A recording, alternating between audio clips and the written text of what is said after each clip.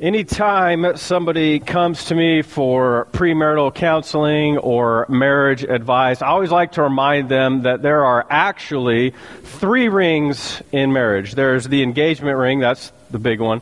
There's the wedding ring, and then there's also the suffer ring. Come on, somebody, married people, you know what I'm saying? Like, that's real life, but that's horrible advice, Pastor. I know, it was a joke, so calm down. But here's the truth. This is true, you gotta listen to me. There is nothing more inevitable in life than suffering.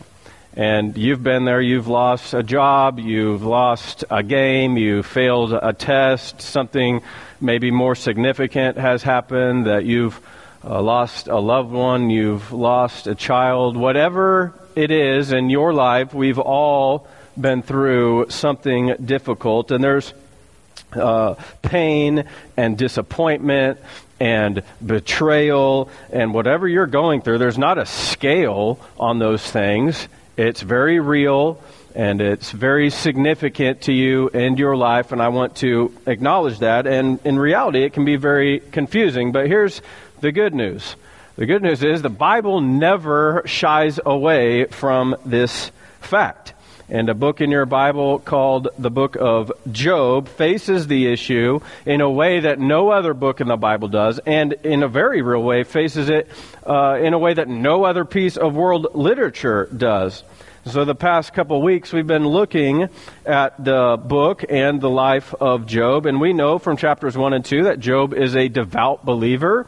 He's a pillar of his community. He's a very good father, and in reality he's a very good man in a number of ways, but suddenly, inexplicably and inconceivably, everything he has ended up being taken away from him. His health, his wealth, his family, everything.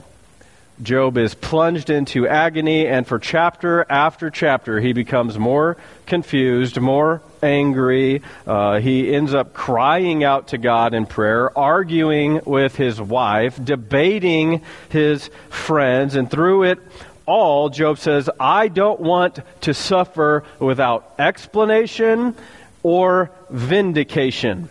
Those are the 2 things that Job is really looking for as he's praying, as he's debating, as he's arguing. If you read chapters 3 through 38, those are the 2 things that keep coming up. An explanation and vindication. And for good reason. I'm sure if you were Job, you would feel the same way. You'd say, okay, I'm suffering, but what are the reasons? What possible good reasons could God have for letting me go through what it is I'm going through? I need an explanation. Which, secondly, Job wants something you'd probably want if you were him. He says, I do not want to suffer without vindication. My friends are over here telling everybody that I did something bad, and so this deserves to be happening to me. You know, they're posting it on the Facebooks, and they're getting on the gram, and they're putting pictures up there, and I don't want to suffer without vindication. Job wants God to show up and tell people that he's innocent, which we know that's true. We know the whole reason Job is suffering is because God sees him as innocent.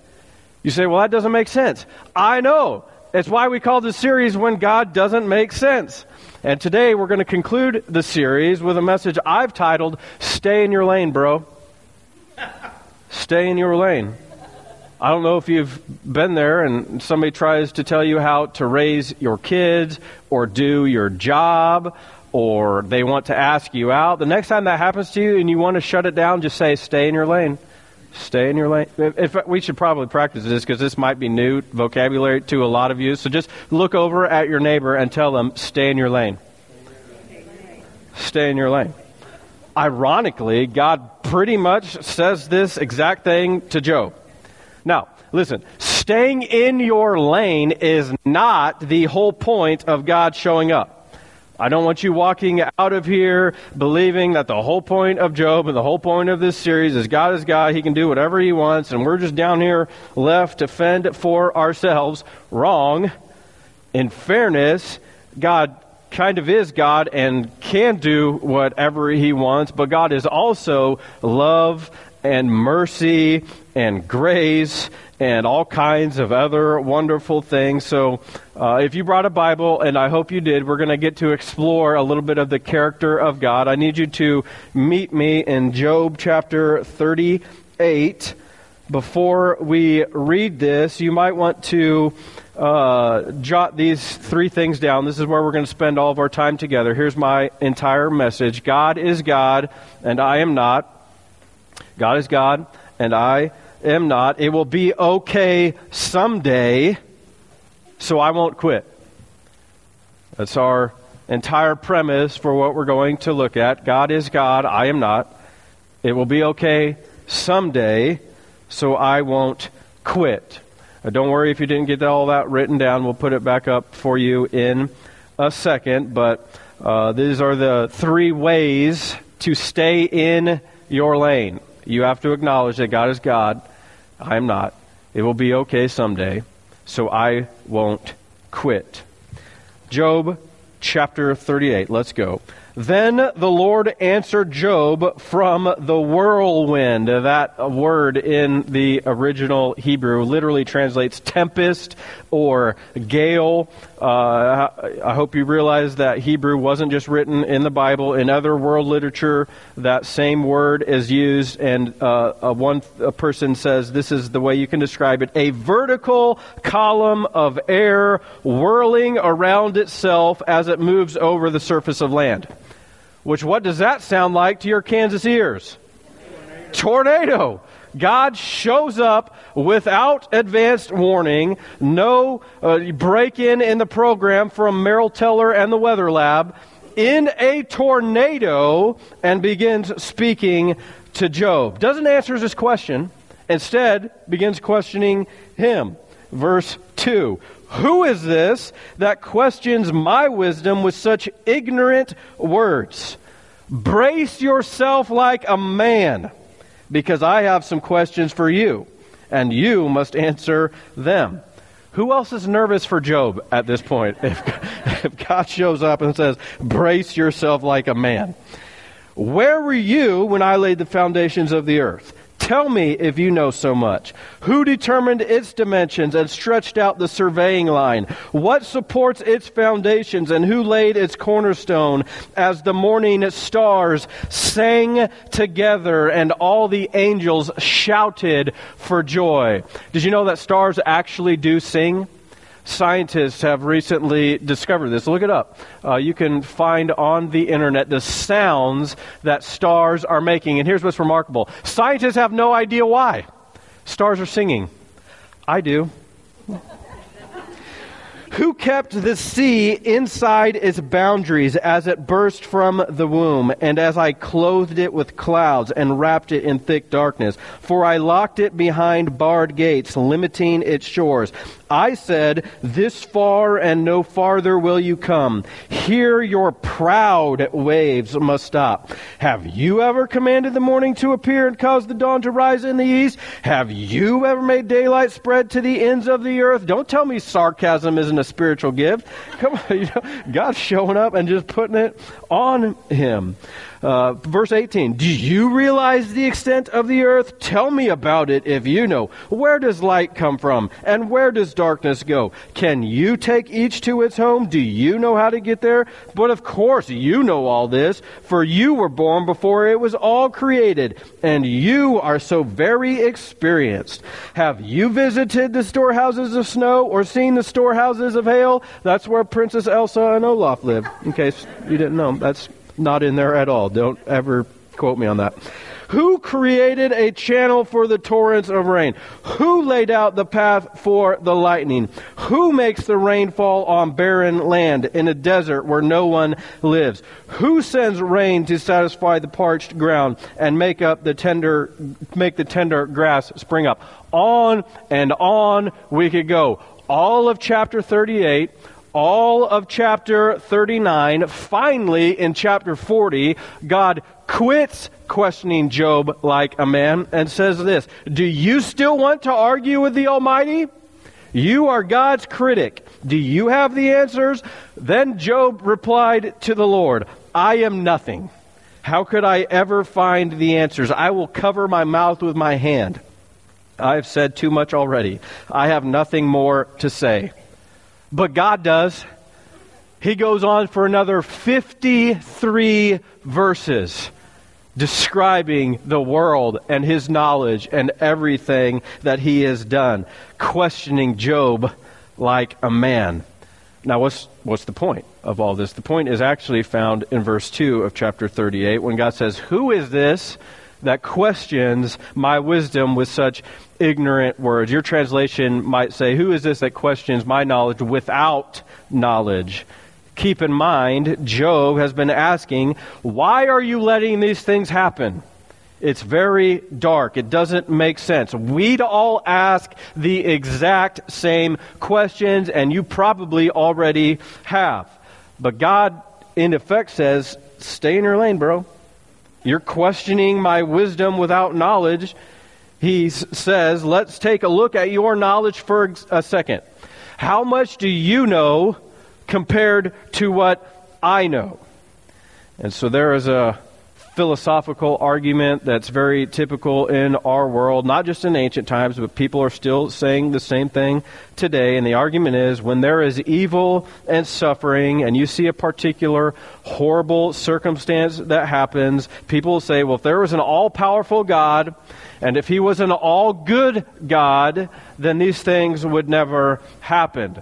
Therefore, since the Bible says God is all-powerful and all-good, the God of the Bible cannot exist.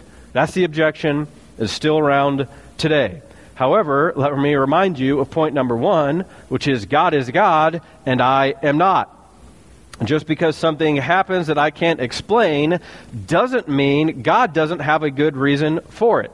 I mean, if you drill down on this, the only reason you know something is bad is because you've experienced what is good. And the only reason you know something is evil is because you've experienced love, right?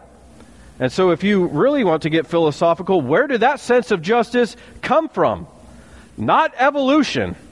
It couldn't have come from there. It has nothing to do with survival of the fittest. In fact, probably the opposite.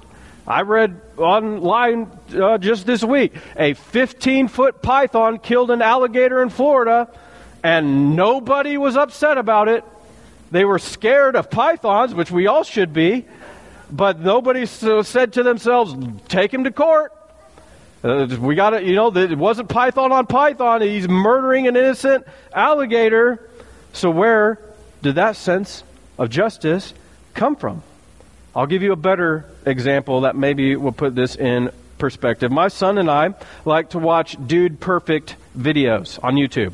Anybody else know what I'm talking about with these guys? This is amazing. In case you don't know, 5 college buddies get together and they do crazy trick shots with real life things or basketball things, or really no point, but 5 guys get together to try and figure out how to compete with one another and, listen, make a ton of money doing it. I didn't know that was an option when I went to school. I didn't know YouTuber was a thing, but apparently it is.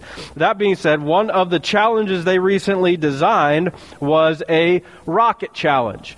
And they were, tasked with building a rocket, and whoever shot theirs up the highest got points, and whoever's went the farthest got more points. And if you were able to hop on a 4-wheeler and drive it and catch your rocket as the parachute exploded, and catch it before it hits the ground, you got even more points. Again, no real life significance, no real point, entertaining nonetheless. So let's pretend that Leighton and I decided, since we watched this on TV, we're going to have a little bit of a rocket challenge. And I say to my 8-year-old, hey man, let's do all of this. Let's build our rockets. Let's launch them into space. And let's say before the rocket launch, my 8-year-old shows up to me and says to me, his superior, the man who literally brought life to his body.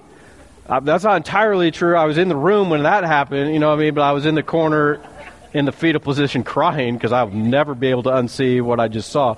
But let's pretend like it is all terrifying. Sometimes I have nightmares. But my point being, he comes to me and he says, this thing will never fly. It's too heavy. It's too big. I can just tell it's never going to work. Listen, I would not engage my son in that dialogue and say, start explaining. Let me explain, thermodynamics and thrust and rocket propulsion and gravity. No. What would I say? Boy, sit down and watch me do what I do. This rocket is going to fly. In the same way, Job is questioning God's reasoning, and God is saying, Job, you have a major knowledge problem here. God, I built all this that you are seeing. And the point is not, I'm God and I can do whatever I want. The point is, if you have a God who is big enough and powerful enough to be mad at because he's not stopping the suffering, then you at the same moment have a God big enough and powerful enough to have reasons for why he allows it. Reasons you possibly couldn't conceive of. You cannot have it both ways. You can either say there is no God, which means everything is a crapshoot anyway, so what are you mad at? Well, there's no point, so what are you complaining about? Or you can say there is a God, and I'm not him, so he must have a reason for why this is happening. Just because you can't think of a good reason doesn't mean there isn't one. It's like an 8-year-old trying to explain rocket propulsion to a rocket scientist. It doesn't work. Actually, it's quite a bit worse than that. Just to point this and push this a little bit further, have you all ever heard of the butterfly effect? Anybody know what I'm talking about? I see some, people realizing it. It's a hypothesis within a field of study called chaos theory. A guy named Edward Lorenz explained it like this. He said, does the flap of a butterfly's wings in Brazil set off a tornado in Texas? In other words, do small things happening here have major ripple effects in other places that can cause big things? And the answer to that is, of course, yes. Now, does a butterfly's wings cause it? No, I don't believe that. But we all know that little things do make ripple effects and cause big things. And we have no idea what some of the little decisions that we make every single day, how they're going to impact us years and years down the road. And what God is really saying to Job is, I'm big enough to know all of the repercussions of every decision that you make and how those decisions apply to everybody else's decisions and how all these decisions weave together. Therefore, I have reasons for allowing things to happen that you couldn't possibly conceive of. To look at evil and say there can't be a God assumes that because I can't perceive it as a human being, any reasons why God would allow something, therefore there can't be any good reasons. That is absurd. It is a non sequitur. It does not work. But regardless of that, Jesus even shows up on the scene in Luke chapter 13 and makes it 100% clear in the Tower of Siloam that sometimes bad things just happen because there's real sin and real evil in this world, and God didn't create it that way. He created it to be perfect, but as a result of all of our disobedience, because everybody has sinned and fallen short of the glory of God, the punishment for that, way back in the beginning, was death and destruction, and everything being affected by evil in the world. What I find so fascinating is that in Psalm 147, David writes and backs up what God is saying here in Job. And he says that God determines the number of the stars and calls them each by name. You know how many stars there are? I found out this week that one galaxy can have 1 trillion stars. And there are billions of galaxies. You realize how many names you have to remember? If you named all that, at some point you'd have to start calling them by number, right? Like you're number 10 gazillion, because I can't think of any more names. Especially because the Bible tells us that God knows our names and the names of everybody who's ever lived. And He knows the number of hairs on their head. Some of you, that's easier to count than others, but that's not the point. And God really makes this difficult on Himself because He not only knows our names, but He renames people. And so He says, Saul, you're no longer Saul, you're now Paul. And Simon, you're going to now be called Peter. And God makes this incredibly difficult on Himself. And God's given me the ability to remember every face that I see, and with my memory, I can remember every single name that I hear. I just can't always put the two together. I can't remember the face and the name, but God can.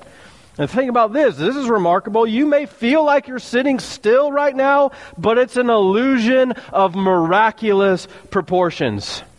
Planet Earth is spinning around its axis at a speed of roughly 1,000 miles per hour. Every 24 hours, the Earth pulls off an amazing ultimate 360. And nobody feels like wind is blowing in their face.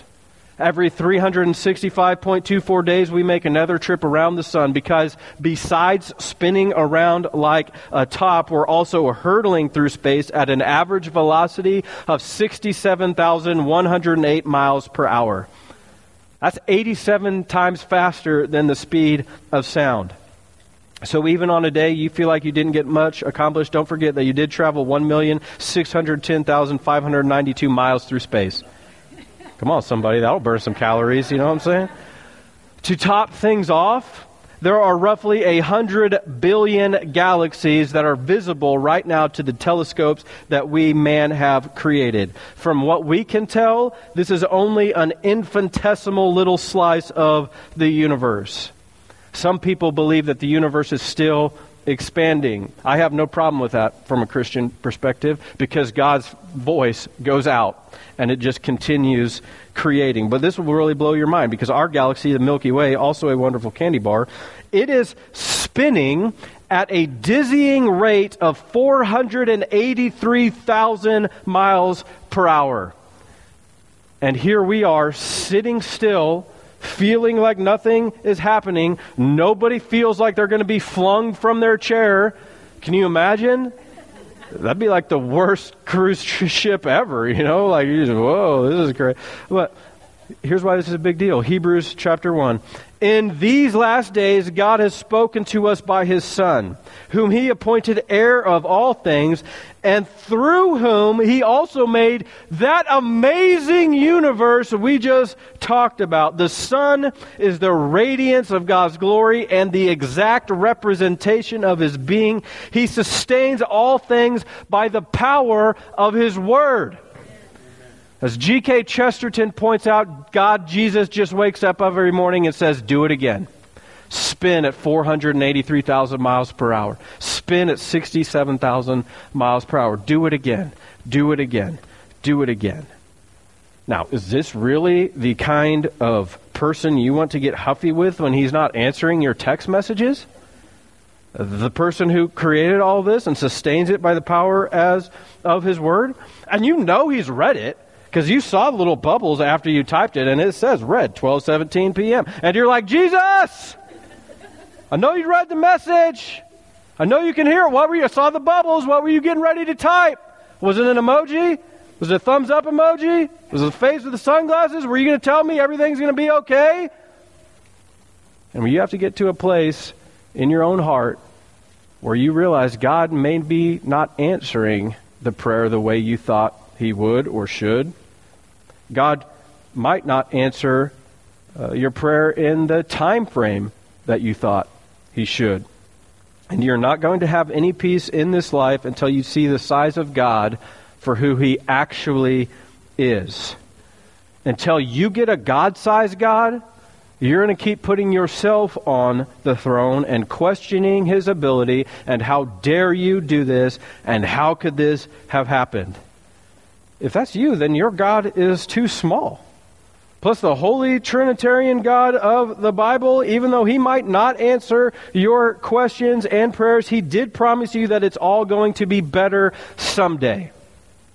I could have given you hundreds of verses that God says about fear not and don't be anxious and I care about the birds in the air. Well, aren't you more important than a bird? And I can do all things through Christ who strengthens me. And if God is for us, who can be against us? And all things work together for good for those who love God and are called according to His purpose. But we're in the book of Job, and it's just as significant to look at what God does not say as it is to look at what God does say when He shows up. Which here's what God does not say. He doesn't say anything about why Job wanted Him to show up for in the first place. Remember what that was? Job wanted an explanation and vindication. And so what's so extremely important for us to see is that when God shows up, He never says a word about either. This is somewhat puzzling because as the readers, we see both. We know what the reasons are. We know that God and Satan, the accuser, had a dialogue, and God says to Satan, have you seen my boy Job? He's better than anybody else in the world. Nobody else like him. And Satan looks at Job and says, does Job serve God for nothing? You're giving him all this stuff. Of course he's going to serve you. He's got good things, so he's going to keep doing good things. Bring some suffering into his life, and his true colors will come out. And what does God do? God allows the suffering in order to completely refute everything Satan wants to do. God only gives Satan enough rope to hang himself. Satan wants to discredit Job, expose him as a fraud, and God only allows the accuser, Satan, to bring enough suffering in such an amount that as of today, Job's name literally lives on forever. Job is one of the most famous figures in all of the human race, and millions of people have been inspired and encouraged by his acts of bravery and courage. And so we know the reason, but when God shows up, He doesn't give Job the reason at all. This is very important because this is about trust. This is about us knowing and learning that it will be okay someday. When God shows up and talks to Job in chapter 40, verse 8, He says, will you discredit my justice and condemn me just to prove yourself right? Because Job was right. He was innocent. And this is a critical verse to understand because God looks at Job and says, you're trying to justify yourself. Here's why that's significant for you in 2019, because that's the very default position of all of our hearts. We're all trying to justify ourselves. And many of us believe that if we live a good life, then God owes me. And our normal posture is if I do good, then good should happen to me. And if I do X, Y, and Z, then X, Y, and Z should happen. And if I go to work, I should get paid. And if I study for my test, then I should get a good grade. And when it comes to Christianity and following God, we may say we're believers saved by grace, but deep in our hearts we still believe that I've got to stop drinking and I've got to stop cussing and I've got to stop watching rated R movies and I've got to stop doing whatever it is because that's going to earn me extra credit points with God. And the point God is making that I pray each one of you come to understand is that only by God's grace do we have anything at all, including our salvation and including a hope for an eternity in heaven with God. So if God shows up and says to Job, now Job, you're going to suffer intensely, but it's just going to be for this limited amount of time. But 2,000 and 3,000 years from now, people are going to be gathered from Africa to Asia to Australia talking about your name. And people are going to be gathered together from New York to LA, and they're going to be learning about you and your life, and thousands of people are going to be encouraged by your example, and you will have a name that lives forever. Then Job would say, well, okay, I'll put up with the suffering now. Well, what do you have in that case? You have a person who's in it for themselves. They're serving God for what they're going to get out of it. Instead, God is asking you to put your trust in Him with the understanding that it will be better someday. And it might not be while you're on this planet. It's why Romans 8:22 says, we know that the whole creation, all of it, has been groaning as in the pains of childbirth right up to the present time. Not only so, but we ourselves who have the first fruits of the Spirit groan inwardly as we wait eagerly for our adoption to sonship, the redemption of our bodies. This is the hope we have in which we were saved. This is why we know evil is evil. Because God put it in your soul, and it groans for how things God originally made them to be. And the trees groan, and the grass groans, and animals groan, and all of creation longs for the day that God will make everything okay. So in a very real way, God is saying to Job, and God is saying to us, you can never give up. It's going to be okay someday, so you cannot quit. I could have given you, again, dozens and dozens of examples of perseverance and grit and determination. That's really what we're talking about when I say don't quit. Perseverance, the abominable spirit. Could have talked about and given you examples of how Walt Disney was fired from his first job in Kansas City because he had, quote, no imagination. What? Could have talked about how Michael Jordan, the greatest basketball player of all time, don't even come at me with that trash about LeBron. Greatest basketball player of all time. He was cut from his varsity basketball team as a sophomore. We could have talked about that. We could have talked about Abraham Lincoln and how the 8 campaigns that he did before his presidential run, he lost every single one of them, and yet he had the perseverance to keep going. Praise God for that. I don't think most people really struggle with those things. They struggle with why. Well, why? Who would fire Walt Disney? You know, what moron would cut MJ? And how did Abraham Lincoln have the perseverance to do all of these things? Well, you might want to write this somewhere in your notes. I don't know who said this. I couldn't find it. I had written the quote down a long time ago, but it's success without process will leave you unqualified to reign over what you've built. Success without process will leave you unqualified to reign over what you've built. In my words, it's in the process of perseverance where God molds you into the person He wants you to become. You've got to go through the process. And at the end of the story, God gives everything to Job back twofold. 200% increase on the camels and the donkeys and the children and the houses. Everything he's lost doubled. Why?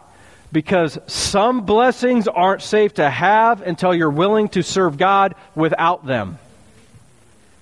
I'll say that again because that was really good. You all doing that thing where you stare at me and I'm not sure if you heard what I'm saying. Some blessings are not safe to have until you're willing to serve God without them. Because otherwise, they become pseudo-gods, things that you look to for safety and worship, and as a God, and things that you put your hope in instead of God. And so they're not safe to have. I'll show this to you in Scripture, and then we're done. Matthew 6:33 says, Jesus said, "But seek first God's kingdom and His righteousness, and all these other things that you desire, they're going to be given to you as well." The point being, when they're safe, God will give you all these other things. See, God knows what you're going through, and God knows what you need. And God hasn't left you here by yourself. That's why I'm so passionate about you getting into a small group. I don't think you need another thing to do.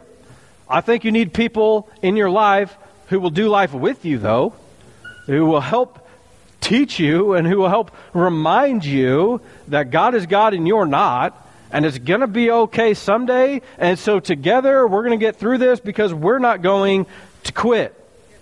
Now, hopefully those people do a better job than Job's friends did and his wife did, but nonetheless, they're there, and they need to be involved.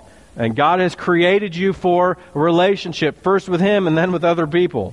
That's why the Bible says the greatest commandment is to love God and then other people, because you're not supposed to be doing life alone. So listen to me now. If you get nothing else, I say you have to get this. God hasn't given up on you. He brought you here. So of course He hasn't given up on you. And Jesus didn't give up on you.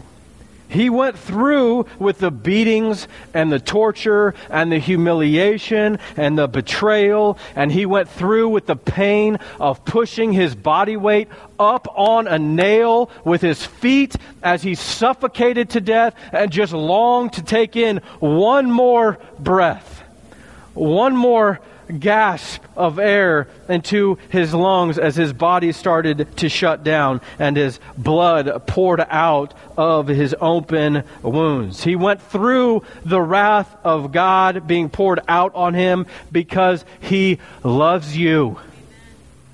And He went through horrible things so that you could be taught that you can too get through whatever's horrible going on in your life.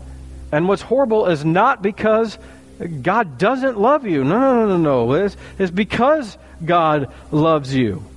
And you went through some things because there's such a thing as evil in this world. People say, well, why doesn't God just come back already? Aren't you glad He didn't? Because of your story? There's that one more person. Don't count this patience as, something that God is just waiting on and is just evilness. He's just allowing. No. He's waiting on that one more person to put their trust in Him because He loves them and He wants them to spend an eternity with Him. And He left you on this planet to spread that message. God wants to gather in all of the lost sheep. His love for you, and His love for creation, it is staying His hand. Maybe that's you. You're the one person that God is longing for you to respond to the call that He's placed in your heart. Or maybe you already have. And the point of the message for you today is to stay in your lane. Follow after Jesus. Get ever closer to Him. I promise you, He's worth it. God's not trying to keep anything from you. They just aren't safe yet. We'll be better someday. So don't quit. Every head bowed, every eye closed. This is a holy moment where God is speaking. God, we're imploring You to do what You did for Job. Send Your Holy Spirit in a powerful way and speak to our hearts. God, we long for You. The love that You have for us is evident. We see it in creation. The grace of waking up this morning, breathing fresh air, seeing the sunshine. God, thank You so much for another day on this amazing planet. We know that there is evil and suffering in this world, but we also know that You've created us to make a difference. Help us learn how to discover how we can go into this world and share Your love. Teach us how we can trust more in You because You're God and we're not. God, we repent of our sin. We lay down the idols that we have. Some of these things we're longing after aren't safe. We're giving them up. Be with us. If you've never trusted Jesus as your Savior, if these are the words that God is speaking to you, to repent and be saved, just do that right now. Don't wait any longer. Turn your life over to God. Jesus loves you. He cares for you. He's got a plan for your life. He wants to make you new. You just have to be humble enough to say, I believe. Say, God, forgive me. God, help each one of us as we leave this place. Let us bring you glory by our lives. We ask all this in Jesus' name. Amen.